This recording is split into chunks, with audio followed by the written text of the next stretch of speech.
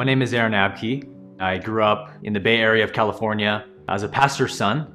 So church life was my whole life as a child growing up, all through high school and into college. We talked about the love of God, the goodness of God, the forgiveness of God.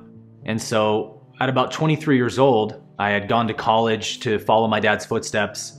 I was leading worship for about 8 years.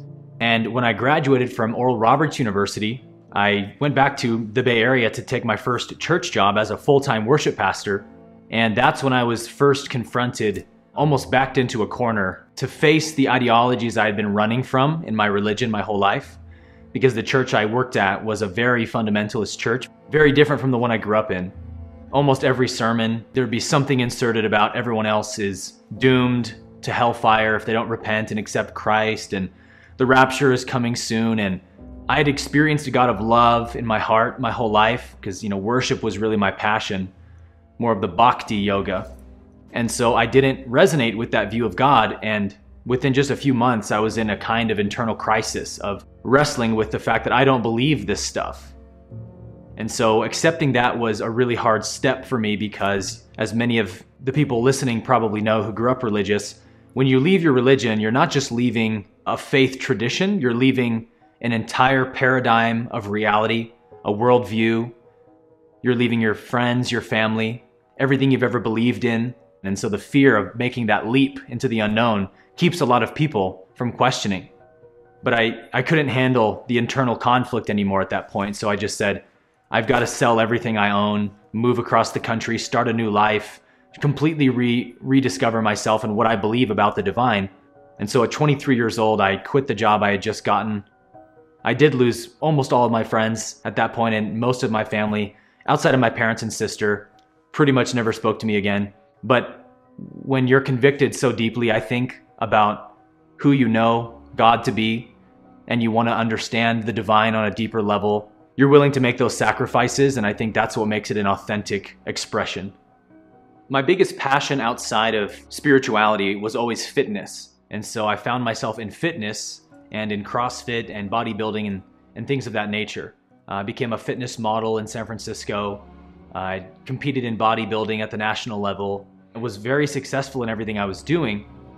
And I worked at Google at the time with a contracting company named Exos, that was a fitness contractor, to do personal training at Google. So I was working in the Bay Area at essentially the biggest company in the world, doing what I loved, making good money. And on the outside, had it all. But on the inside, I was crumbling because Christianity and my faith in God, my faith in Jesus was my whole life. And so I wasn't able to ever find myself again without that. And no matter what I did, I always was left so unsatisfied and so unfulfilled. And so I would cover it up with more vanity, more muscles, more fitness, more Instagram posts. But on the inside, I was sort of unraveling and becoming more depressed by the day, living a sort of inauthentic life. It wasn't what gave me joy. It wasn't what made me feel fulfilled, because I just didn't have a purpose. I didn't have a reason for waking up anymore like I used to as a kid. I used to wake up so in love with God and so excited to experience the day with God. Without that, I just didn't feel any motivation anymore. And so I was seeking enlightenment teachings through Alan Watts and Eckhart Tolle and Muji and other ancient texts. And one of the things I was doing every day at that time was going up to the balcony above the gym that I worked at Google and spending about an hour on my lunch break just listening to Eckhart Tolle or Alan Watts and just kind of watching the clouds. I'd done this for months at this point, and so I can't tell you exactly what it was about that certain day, but I was listening to a lecture from Eckhart where he was repeating things to the audience that the ego says to each and every one of us. Things like, if only people liked me more, then I would truly be happy. Or if only I had more fame or success, then that would truly make me happy and fulfilled. And he would laugh after each one he would repeat. And I was laughing because I recognized exactly what he was saying were all the thoughts that my mind was feeding me every day to keep me depressed and feeling hopeless about life. And so if this guy knows exactly what my mind says to me, and this whole audience is laughing because clearly their minds say it to them too, then maybe it's all just a big joke. Maybe it's just a voice in the head that doesn't have any real reality, and we're just giving it meaning because we think it has reality? It was something like that that I connected with. And all I can say is that it threw me into a space of inner silence that was so vast that it felt like it swallowed up the whole universe. And for the first time, I was really able to experience the background of stillness behind the moving pictures of life. And I was able to connect with this idea we call oneness. However you try to describe oneness, it always ends up sounding dumb, but there was that recognition I'd always heard about. The sky, the trees, the birds, all the other people. It was all just me, like in a big dream or something. And the recognition was so overwhelmingly blissful that I just started laughing, almost hysterically laughing. It seems so obvious to me now. Was I just walking through life with blindfold on? How did I not see this? It's so obvious this is the nature of reality. And so I'm up there laughing hysterically, sobbing, weeping bitterly, and people are looking over at me like, that guy's having an interesting lunch break. And so from that moment on, I spent a 2-week period in that sort of samadhi state, with a very Buddha-like state of consciousness, you might say, where it was impossible to even remember what suffering felt like. All of the years of crippling depression were sort of swallowed up in an instant, and the sense of being a separate individual self was also swallowed up because of that recognition that it's all just one happening, one energy, one intelligence knowing itself. And the love I felt for each and every thing I saw was equal to the love I felt for myself, no difference whatsoever. There was just this pure awareness, and it was just ecstatic.